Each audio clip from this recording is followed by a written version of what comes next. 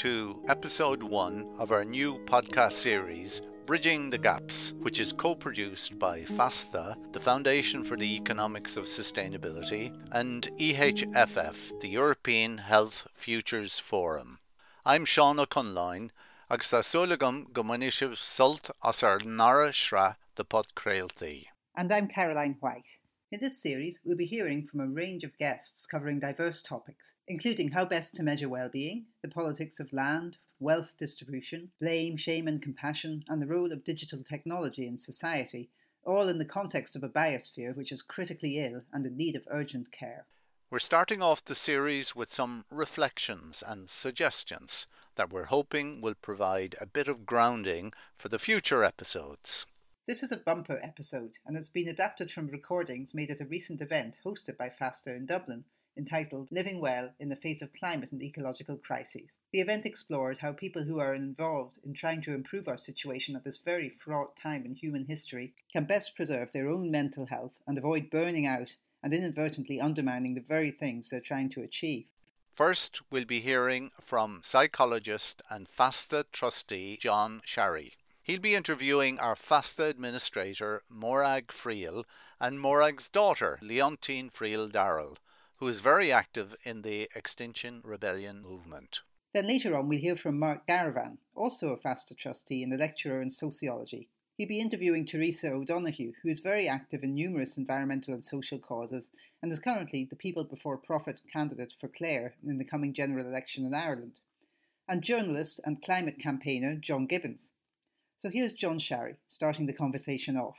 Welcome to everybody to this morning, where we are trying to offer a slightly different type of conversation about some of all the issues we're facing. My background is in mental health. That's what I've been doing for my whole life. And mental health is about helping people to live well in the face of whatever difficulties they're in.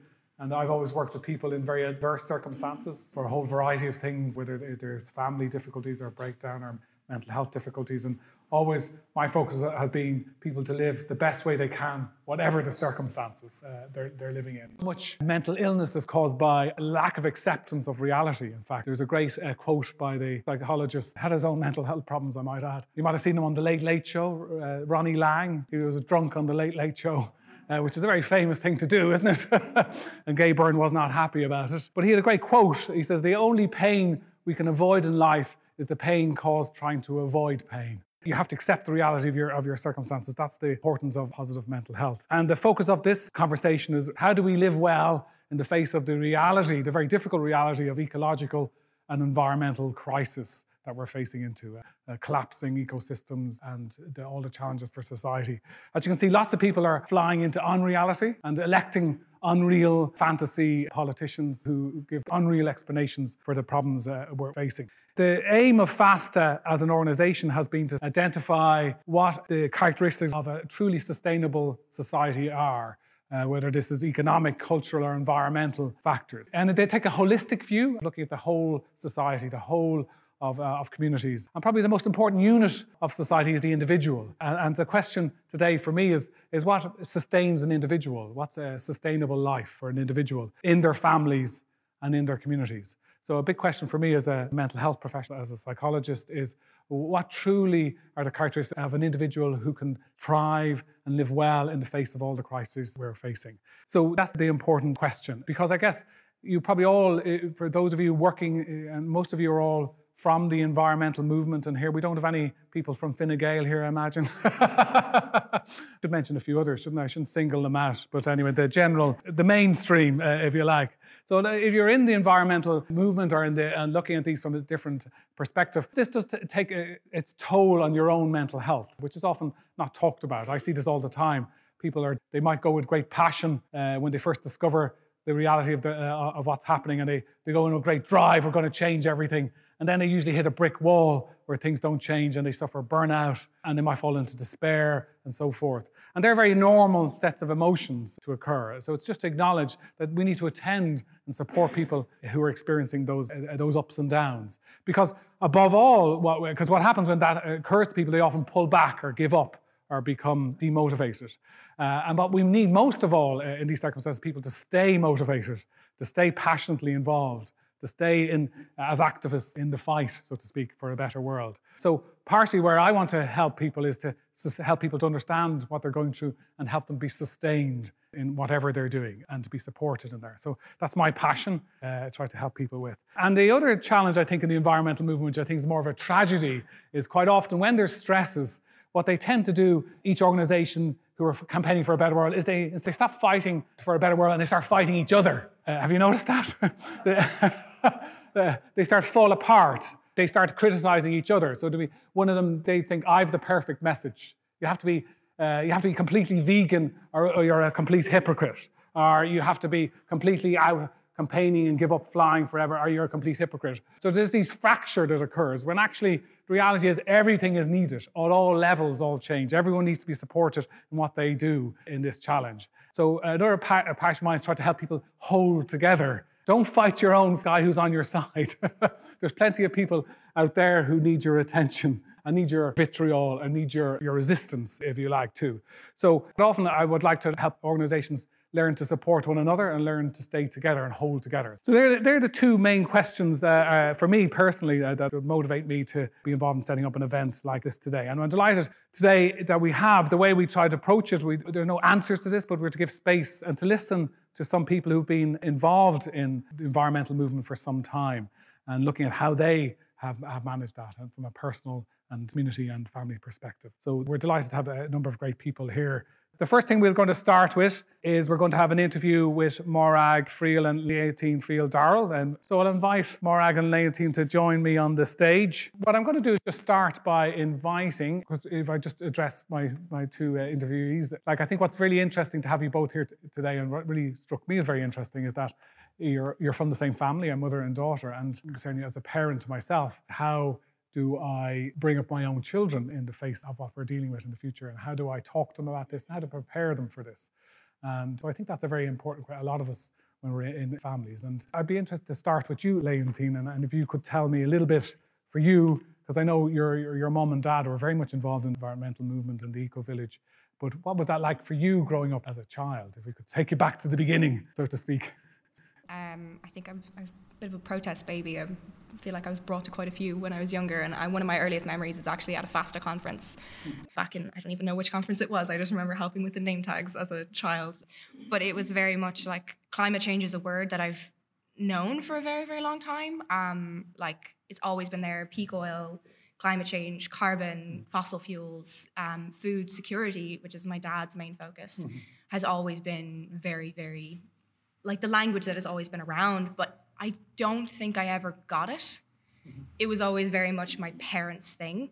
And, being involved in FASTA, I think there was definitely that boundary of I was a child and I couldn't get into the intellectual side of climate breakdown because I had no idea what was going on. And so I think, living in eco-village and living with parents who were very involved in FASTA, there was that almost inaccessibility to it of not being able to be very, very involved because I just didn't understand the intellectual side of climate change. So as a child, it was there, but you still had a childhood. Yeah, exactly. It wasn't like this all-consuming thing. I knew it was, but I was very much I guess I grew up with the very we have to recycle and don't use plastic and flying is bad, but we do it anyway sometimes. And Canada's. Yeah, anyway. There's the sort of inconsistencies people absolutely. struggle in their life about flying's bad, but we do it sometimes. And it was very much okay, we try to reduce our waste, we try to recycle, we compost, we try and eat local food, we try and buy food that doesn't have plastic on it. But those were the things that I thought were saving us. I was still in that headspace of we're doing the right thing. Yeah, and then growing up in eco-village, I was surrounded by people who were all very much in that same headspace. But again, it was that I was still a child and I didn't fully understand, which I think is probably a good thing overall. Thanks. I'm going to bring in your mum, Morag. If you want to, I'd be interested to hear your own experience of being an environmental activist and then becoming a parent. And I know you made a very conscious decision around that in thinking all that through, and probably way ahead of a lot of people in there. I've been involved, I suppose, in environmentalist light, if you like, for a very, very long time. By light, I mean, I didn't sort of become aware of FASTA's, thinking till 2007 when I started working for FASTA. But before that, I, like Leontine, as an adult, I had these ideas. I was involved with a group trying to set up a co-housing community in Dublin. I was involved with the Dublin Food Co-op. Bruce and I started an organisation called Dublin Food Growing, which was aiming at getting, at food security for people in the cities. So, I was conscious and active, but still either denying or not fully aware of the implications of what was coming. But even I remember, Bruce and I lived in Canada, he's Canadian, and we got married, and we were married in Canada. We were 7 years married before Leontine was born. And for a long time, I had thought that we wouldn't have children. I knew overpopulation was a big issue for me, or for us in that decision, and consumption. And so for a long time, we didn't have a child. And then, like I said, so many humans, the heart wins out in the end, or the biological imperative snuck up on me. And in my mid-30s, I failed to hold the line, and I said, Bruce, the way, and we talked it through, and like everything we do, we talk and think a lot, and then we talk again, then we think again, and then we talk again, and in the end, sounds like a FASTA meeting. It sounds like life as FASTA meeting. Oh dear. Yeah, there's a lot of thinking and talking, but so it was a conscious decision then to go, oh, well, our personal, my personal needs and desires trump the world, sorry. And for the same reason, I still fly back to Canada on a yearly basis, because our family is there, and it's a heart thing again. And to not see our family in Canada most of the year is heartbreaking sometimes. And so, so I'm not attempting to justify myself, but that is as it is. So Leontine came into our life, and so changed, as Naomi Klein said, that changed everything. And so there was a whole other aspect then to our, I suppose, the imperative to work to try and help to deal with the climate and environmental crises.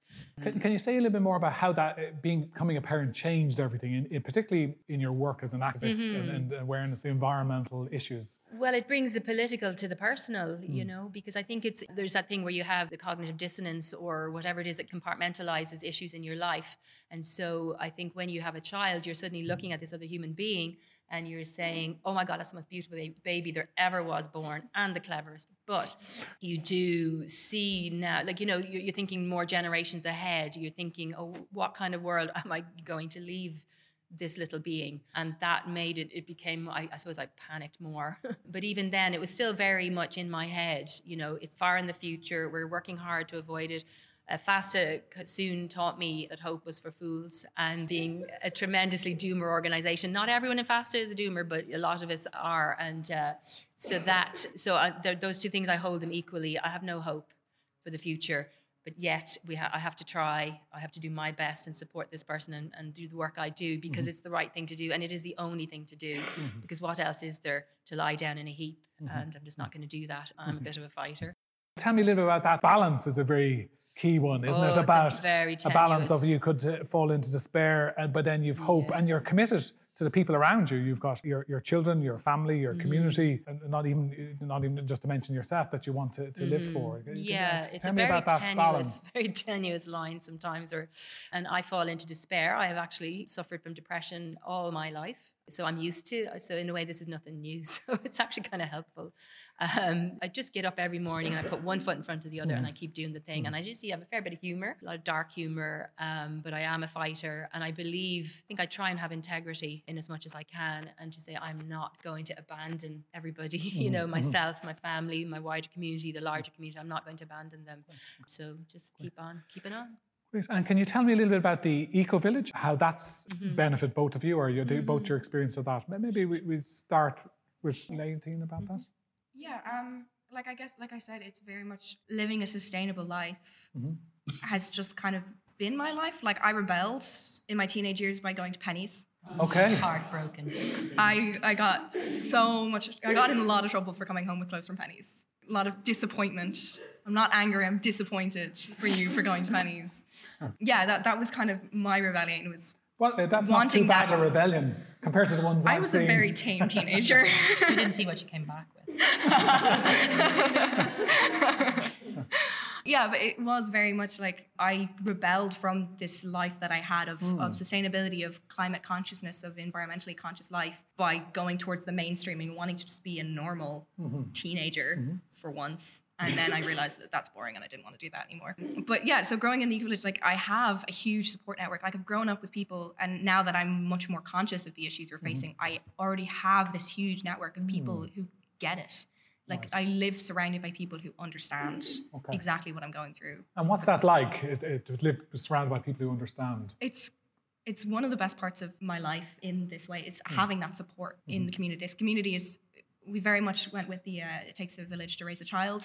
I was very much raised by so many people in the village. Okay. They've had so many influences on my life through like teaching me Irish and through just kind of like having friendships with all these adults in my life who supported me through my teenage years and through learning about all of this stuff. Right. It's not having to explain and justify how I feel constantly. Having people just get it automatically and understand where I'm at has been so beneficial. Great. And can you just say more about what it was like for you as a parent and a family raising Leontine in the Eco Village? As Angie said, it was a conscious decision because we knew there would only be one child. That was very clear once Leontine was born. I thought, well, when you hit perfection, why go again? Right? That was my motto, in a sarcastic tone. But it was so there was a conscious decision to move to an intentional community for the very reason that there would be a lot of influence and a lot of sociability and the understanding. And so I think for Leontine, the hard thing was actually in the Eco Village for her was there weren't many people of her age like that she connected with, and children of her age. So I did feel slightly guilty about that because there was a lot of adult influence, but maybe not so many. Whereas now there are a lot of kids in the Eco Village, but of her age bracket there wasn't. So that was a little hard. But yeah, so like that, it was just to be with people, and I won't say like-minded because, as we all know, once we're in a community together, there's lots of different opinions. But it was, as Angie said, people who got it, the baseline, we were at least at a base together, and people supported. Like, we don't have a car, and living in a rural area, that was a conscious decision to balance the once a year flying, and so we needed the support of people physically, like in that way, and there's huge support within our community for everything, like, social, but physical. It's a really sharing, caring community. I'm just going to change direction a little bit and talk a little bit about, because Leontine, you're also a young activist, or being raised in the Eco Village and then rebelling by going to Pennies. Then you made a decision to get more involved in a very direct way. Can you tell a bit about your journey to become a young activist? Yeah, well, it really started with the abortion rights campaign with Repeal. So I was in rural Ireland, rural Tipperary, very much an interesting place to canvass about abortion. So it was a very in the deep end start. So I got involved with Together for Yes in Tipperary. I was originally like, I'm just gonna be like social media. I'll do behind the scenes. I'll support people. And then I went for one canvass and then canvassed every single day until the referendum. Like I suddenly was like, oh, this is something I'm actually good at. This is something I enjoy. It sparked a real kind of fire of just like, I want to make change. I want to see change happen. And this is how I can do it. And I realized that I was actually influencing people and having these conversations. There was this feeling of empowerment of like, I'm actually changing minds. And so when we won the Repeal campaign, which was the most incredible feeling, I think I cried for like 3 days straight. I was suddenly, after I recovered from a bit of the burnout, there was this kind of gap in my life of, well, what do I do now? Like, what can I change now? Like, I need to be doing things. I need to be saving the world in some way. So I went to Canada for a few months just to do some traveling, and then I came home and I was going to go to Toronto. That was my idea. I was going to move to Toronto. I was going to start afresh. I was going to be this new person. And then I found Extinction Rebellion and everything changed. Okay. So tell me how everything changed being involved in Extinction Rebellion. Well, so one of my neighbours in the Eco Village is one of the founders of Extinction Rebellion Ireland. And he gave a talk called Heading for Extinction and What to Do About It. So it's basically just the science laid out in front of you, how screwed we really are. Like just really just brutally honest science for about an hour. And then about another hour of this is what you can do. This is civil disobedience. This is direct action. This is activism. This is why we do what we do. This is the history of science and the data behind what we're doing. And I just realized that there was this turning point where I was just sitting in the audience and I was crying. Like I was so overwhelmed by this grief and fear. And I actually went to talk with my dad, and I kind of turned to him and he just goes, now you understand how I've been feeling for the last 10 years. Now you get how I feel every day. And so there was that realization that at least I don't have to persuade my parents to join me in this. That's right. Yeah. I'm just sitting there and my parents are finally glad that I've caught up. But yeah, so it was very much this turning point of like, oh my God, I have to do something. And this is what I need to do. This is what I need to be doing with my life. And so I decided to stay in Ireland and I got really, really involved in Extinction Rebellion. And that's been my entire year pretty much. And that's a big task to take on because like you had as you said, it was a very empowering experience with the repeal and changing minds. But this is a much bigger, harder task in Extinction. How's that going? Because as you say, you talked about the whole process of fighting and burnout? How do you... Well, for repeal, there was a deadline. That was the big difference, is that there was the referendum on a certain date, working towards that date. I knew I just had to get to that day. So it was very much a all out, just to get to that day. And then afterwards, I recovered. This is there is no deadline there is lots of deadlines, but I'm trying not to think about them too much. But there is this there is no one day where we're going to vote on a thing and it's going to save the world. It's going to be just one thing after the other that we have to keep on going. And I will admit that balance is not a skill that I've mastered yet. It's I just work really hard and then I burn out, and then I work really hard and then I burn out, and it's just I haven't. So you have this high energy, burnout, recover, and then get back in again. And lots of small burnout. I'm living part-time in Dublin, part-time with my parents still in Cloughjordan, and I come home and I just completely collapse. I'm half the time I come home and I'm just in bed for 2 days, just trying to recover from the rest of the week. There's the two extremes, and there is that fine line of hope and despair and trying to find that balance. It's all... How do you pick yourself up again? That's a very good question. I think it's just, I don't feel like I have a choice in not continuing. Like Mum was saying, I feel like I almost owe it to the people around me. I'm not going to give up in any way. And the fight is still so relevant? Sorry. So important or so out there, yeah. And I'm also incredibly inspired by the people around me. Working with Extinction Rebellion, there is a huge focus on looking after the people around you. And I wouldn't have gotten through this year without all the people in XR. So they have awareness of the importance of looking after people. Oh, absolutely. Okay. Yeah, which is great, isn't it? See some of them here. Yeah. And that is integral to this fight, is that it's a long fight. This is not a race, it's a marathon, and it's a very, very long marathon, and we're going to keep having to keep going for as long as we possibly can. And I think we all need to improve that skill of balance. It is a skill that we all need to get better at practicing, because otherwise we're not going to make it. We're not going to continue this fight long enough. And can I bring you in there more as a parent of a young adult, trying to support them in this, and what's that been like for you? It has a whole other dimension, for sure, as I said earlier, about changing everything, because, inside myself, I struggle, and I've been struggling with this for a long time. And now there's this, I remember a quote I read somewhere, when you have a child, it's to wear your heart outside your body for the rest of your life.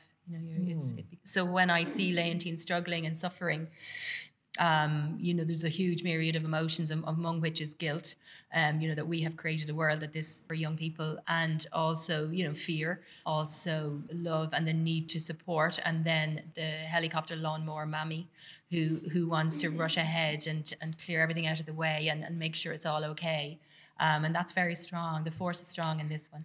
And so I have to, so there's obviously, that's a parenting issue. You almost want to protect, is it? Well, I'd like to take that, I'll take it on, you be better, feel better. So, I'd rather carry it, which is very selfish. There's often this thing of you trying to remove all the obstacles I could possibly face before I have to face them. Yeah. And so it's gotten to the point where I've started sending her helicopter emojis when she starts doing that. No. Okay. I'm on it. It's a warning, you're doing it again. You can calm down. I'm still on the parenting journey here, the trying to stop being a parent and being something else, but it is hard. But particularly in this case, it's not normal. It's not normal that Leontine should be, going and doing all the XR stuff with her colleagues, and then, working herself, and then coming home and having this awful letdown and collapse and exhaustion, that's not right, You say it's not normal. You'd prefer that it was a different world. That's what I mean. Sorry, it's not normal. But this is the new normal. Sorry, it is normal now, but it shouldn't be normal. And so for me, there's this element of so I kind of steel myself. Leontine comes home. There's inevitable sort of day or two, and then I kind of steel myself, and then.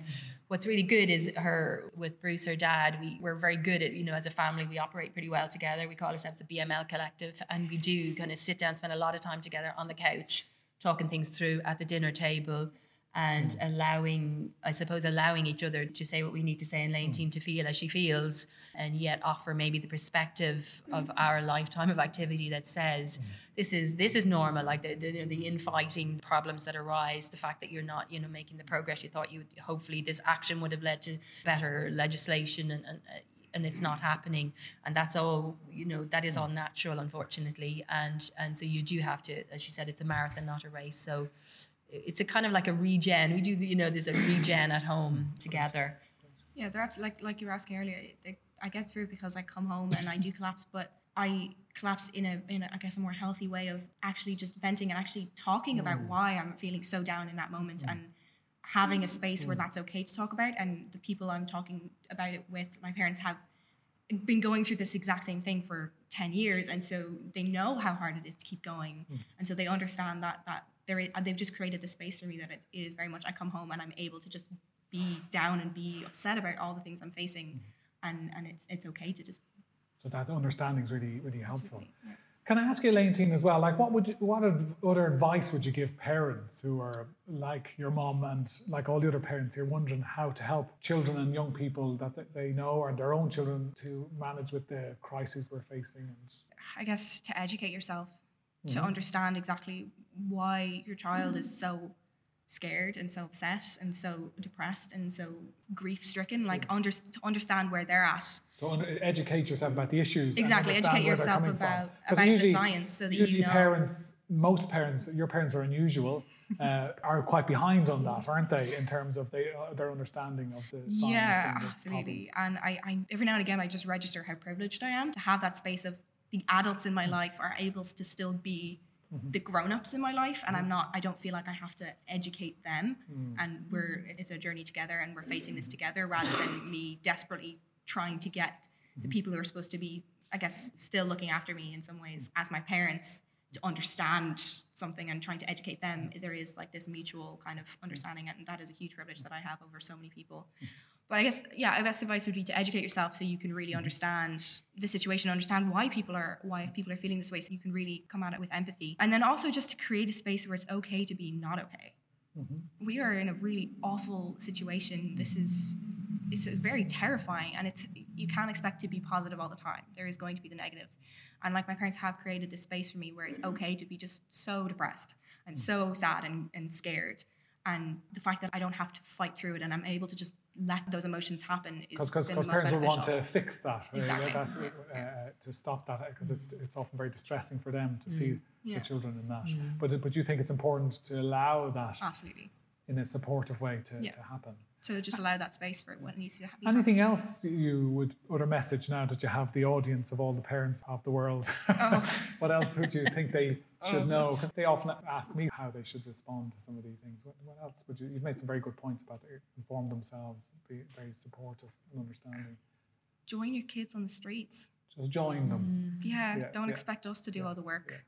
We're like, no offense, but your generation fucked this up for us. No offense taken. We didn't cause this. Well brought up young lady.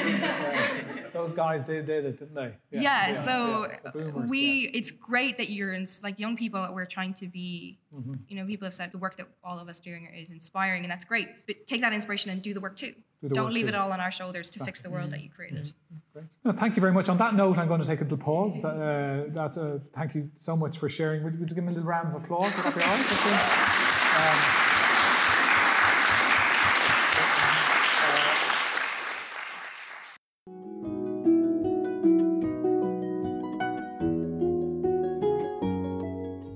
That was John Sharry interviewing Morag Friel of FASTA and Leontine Friel Darrell of Extinction Rebellion during the December the 7th event, Living Well in the Face of Climate and Ecological Crises. Next, we're going to hear from Mark Garvin, who'll be asking Teresa O'Donoghue and John Gibbons for their perspectives on taking care of one's mental health while you're at the front line of environmental activism. Good morning or good afternoon, everyone. I think we just slipped into the afternoon. Mark Garvin is my name. I'm one of the FASTA trustees, and I've been involved in FASTA for quite a while as well. I'm going to cut to the chase because I think we can just get straight to it and use our half hour as efficiently as possible. Do you want to say 2 sentences about each other just to orientate who you are? My name is Teresa O'Donoghue. I grew up in Dublin. I now live in Clare. I have 5 kids, and I have been aware of the predicament for the last 12 years and acting ever since. John Gibbons. I grew up in Kilkenny. I've lived in Dublin, I guess, all my adult life. I'm a journalist by background. I've been a business owner for the last 20-something years, and was high on the hog until all this stuff sent me crashing down again. So I spent the last number of years involved kind of back in journalism and a little bit of activism as well, trying to fumble my way through it, like I think everybody else in this room. You're beautifully colour coordinated as well. Thank you for noticing. I think we should note that. It's very, very important. So I think we listened, the first conversation was really interesting and a lot of interesting stuff came up. So you guys have a lot of combined experience together. So maybe we'll just tap straight into it. I'm just wondering, firstly, your motivation. What actually keeps you going in the middle of all of this, if that's not too negative a question? But just it's interesting for people to hear your own motivations at this point. Well, mine would be the kids and the fact that I have 5 kids and we're leaving this planet to them. And that keeps me motivated. I think once you understand what's going on, you have to be motivated to keep going. Otherwise, inaction is not an option. So I think I'm motivated with that. I feel like an imposter, first of all. I'm not a proper environmentalist. I never was, probably never will be. If you'd said to me 15, 16 years ago that I'd be sitting here this morning in this room for this type of a group, I would have thought you were crazy. And I'd have also thought people who do this kind of thing were crazy. So that's been a bit of a revelation. So I think, like Teresa, I guess I have a stake in the future. I've got 2 teenage kids now and, trying to grapple with the kind of world that we're all going to get stuck with, and specifically the next generation. And what do you do about that? How do you live in some way? How do you reconcile what you know with your own values in any shape or form? And I think we all do it to a lesser or greater extent quite badly. And I think I certainly do. I kind of feel, this great disconnect between what I know and how I live and so on. But I think that's probably, I don't think I'm alone in that. So just to pursue that, when you think of the future and the future through the eyes of your children, that's a dark place as you see it, is it? You see that as quite negative? Hell yes. Yeah, absolutely. Yeah, I mean, I guess I'll say I stumbled into this about 16 years ago, around about the time my first child was born. And I guess it was the first time I really thought in terms of, looking forward 30, 40 years. And when you pay attention, it's just, oh my God, right? So I've been in a state of kind of shock ever since, really, to be honest. And then personally, that shock I mediated into anger, I think, initially. And then used journalism as a sort of a blunt instrument with which to beat all the people that I was angry towards, all the institutions, all the failures in society. So I really used the media or my media platform to just kind of rage against the dying of the light. And I think you can only do that for so long. And I kind of totally burned out on that for 2 or 3 years, maybe a little bit more. And then that's kind of brings me back 8 to 10 years ago. Then you have to find an equilibrium. Because if I hadn't found an equilibrium at that time, I wouldn't be here today. I'm pretty sure about that. So you have to find a way to pace yourself, to actually just go at it in a way that you can continue to function, continue to actually get out of it. That's the challenge, I think, for any of us who've kind of got our heads around this. Okay, I think we'll come back to that in a moment, how you did that, because I think that'll be interesting for people, how you find that equilibrium. But Teresa, same question. I mean, when you see the future through the eyes of your children, is it a very dark, forbidding kind of prospect that you see? I mean, I got involved with the Transition Towns movement because I liked the vision that we could change things and we could build more local economies and more supports for the future. So I was all delighted with the whole idea of revisioning the future and my children being involved in that vision. I can say that I've done my best since to prepare them for a life with less, whereas my first 2 children would have had holidays a couple of times a year, and I would be like you. I wouldn't have seen myself here, and I wouldn't be classified as an environmentalist, but I am now. So preparing them for a life that is not what they were brought up with initially, and now what their friends are being brought up with, and I don't believe in them buying into a situation that can't be maintained for life. And I don't want them to think that they can get on like that. I want them to realise that life is not simple and not easy. That said, I don't burden them with a lot about climate change. I just want them to be resilient to what's going to happen or what is happening as it is. I mean, the Fridays for Future now has brought it into their faces, which to me, I went from being very positive and transitioning, and this was brilliant, to very angry that it's the children that are now standing up and that we've got to a stage where we failed with the transition stuff and getting everybody on board and the cultural shift didn't happen. And now it's got to such a terrible situation that it's our children who are actually. So I was very annoyed, and I'm still pretty angry. I was fighting with someone today on social media because I took the stance of I'm not going to fight with deniers. And now it's at a critical stage where the deniers are the ones that are being most vocal. Well, they are in rural Ireland. I find it a lot different to urban Ireland. It's a lot easier to seem to be in denial. It's a lot easier. It's a lot easier to be in denial, which to me makes me kind of angry. But my kids hopefully will have a certain amount of resilience because I've been aware of what's going on. And how do you sustain all of that? I mean, you personally, because that's a lot of heavy stuff that you just mentioned there. I mean, how do you manage yourself personally through all of that? I don't.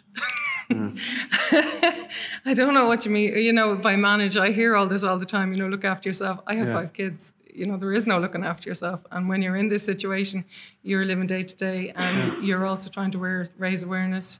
You're trying not to burden your kids. There's not an awful lot of room for the fun that people talk about and the look after yourself business. I wish there was, but it's just a case of crash and burn, get up and do it again. But I don't actually crash and burn too much. And it's actually in the past year that's happened because of Fridays for Future movement. I've been pretty positive up to then, but now it's kind of like, I'm not too happy with what's going on and I wish it was moving a bit quicker. Okay. John, you said you had maybe equilibrium, or you worked your way through burnout. How did you do that? Probably by realizing that, if I kept going at the way I was going at it and the mindset that I was, that I'd have lost my family, for example, right?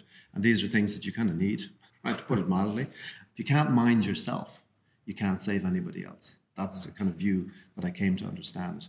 And also, I suppose we all have to forgive ourselves for, what a shit job we're doing, myself included. I was this naive fool who thought if I could just explain things to people, things would change. And, tried that for a while and nothing changed. Well, that's not true. Things got worse. And, you have to reconcile your own failure. And we live in an era of failure. So everything we do is just at what pace we're failing. So, I suppose I was brought up to aim to be successful. The things that I understood as a kid or as a young adult were important, building a business, building a career, making money, going on holidays. They all turned out to be, I suppose, a chimera. And that's a kick in the teeth.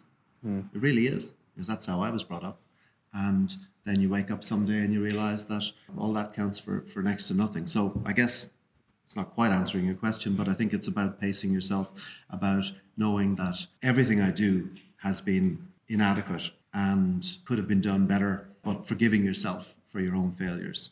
And even forgiving some of the people that I've been rowing with down the years, and realizing the kind of paradigms that they're locked in as well, where you realize they're seeing the world through a particular lens, and I can be furious about this, or I can be a little more, I suppose, stoic about it. And I'm kind of moving from fury to stoicism in my life, and reconciling to reality. It doesn't mean I won't kick and scream and shout. I reserve the right to continue to be a pain in the ass for the foreseeable future. And you're succeeding, Joe. Thank you, Barry. Never let you down.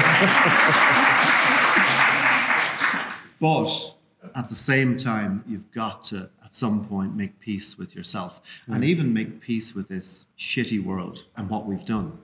Because we're going to have to forgive ourselves, because I think a lot of my feelings have been rage, absolute rage. And I'm not sure, I just coming around to thinking, well, we are, to use the politician's line, we are where we are, and where do we go from here? The future isn't set completely, but just mostly. Teresa, your reaction to that? I was a slightly thinking different tone of... Well, what I was thinking while after I spoke, about, I think the way I keep going is through activism. If it wasn't for me being able to do activism, I don't know how I would cope with it. So I think that is probably, people say about working and having fun. To me, the activism is what I do in my spare time, and I'm happy with that. It'd be different if I wasn't happy with it, but I agree with John. We need to accept the world the way it is. It's a system, and I'm a systems analyst. So it's a system we've evolved in. It's not going to change overnight. What's most frustrating for me is I used to be a civil servant, so I know the inside of the system that governs, and I find that very difficult to portray that to other people, that this is not going to change quick enough unless you really, really force the change as people, because the system doesn't really change in government. I've watched it. I have no confidence unless we are on the streets and Extinction Rebellion and Fridays for Future forcing the change. I don't agree that the government or the civil service will change.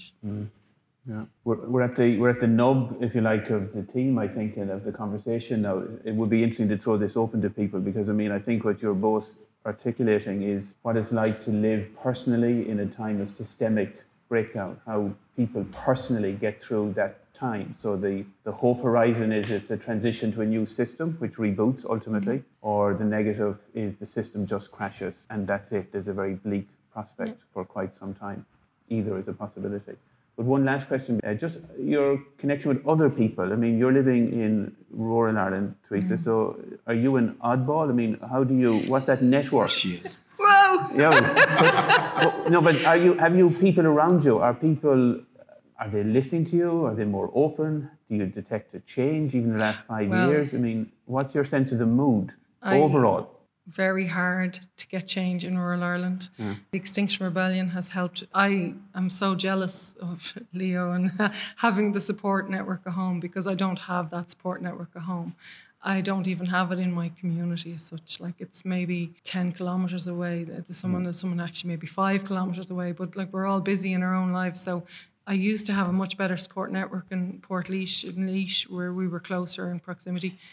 But it's very isolating in Clare to be a climate activist, very much so. And I am jealous of people who do have the support system. I'd love, if everybody wants to move to Lisdon Farna, be delighted. You're offering free houses. Is Dublin any different, or what do you think? Do you have a better network? Well, I'm out and about as well, so I kind of give talks and things here and there, and it's really interesting because it's sort of like I can take all my pain, all my anxiety, all my angst, wrap it up into a ball and give it to you. And it's so weird. I feel so much better.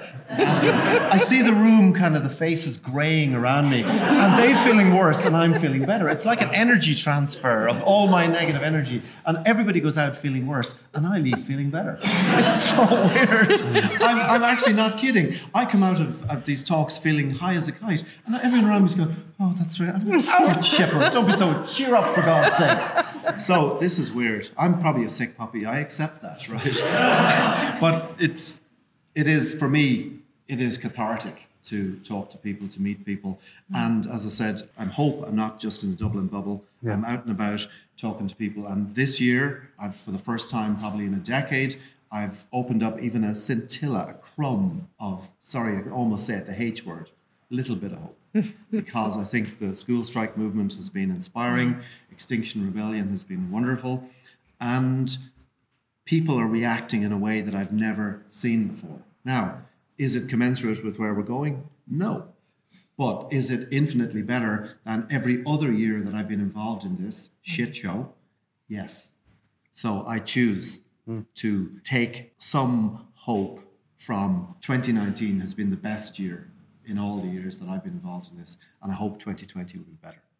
That was journalist and climate campaigner John Gibbons being interviewed by Mark Garavan, a FASTA trustee and sociology lecturer, along with Teresa O'Donoghue, an environmental activist who's currently running for election in Clare with the People Before Profit Party.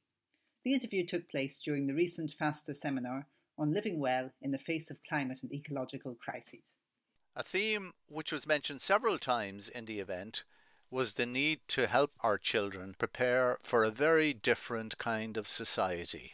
A society which can no longer base itself on continually increasing consumption. In our next podcast, we'll be exploring the idea of living well, a good life, but within our planetary means. The idea that enough is plenty, or as we might say in Irish, is leor go leor. Very many thanks to John Sharry, Morag Friel, Leontine Friel Darrell, Mark Garavan, John Gibbons and Teresa O'Donoghue for a very stimulating and candid discussion. Special thanks to Owen Campbell for doing the recording at the event. Thanks also to David Somak of the European Health Futures Forum for his support and advice, and to Leisha Kelly for her music on the harp. Joe.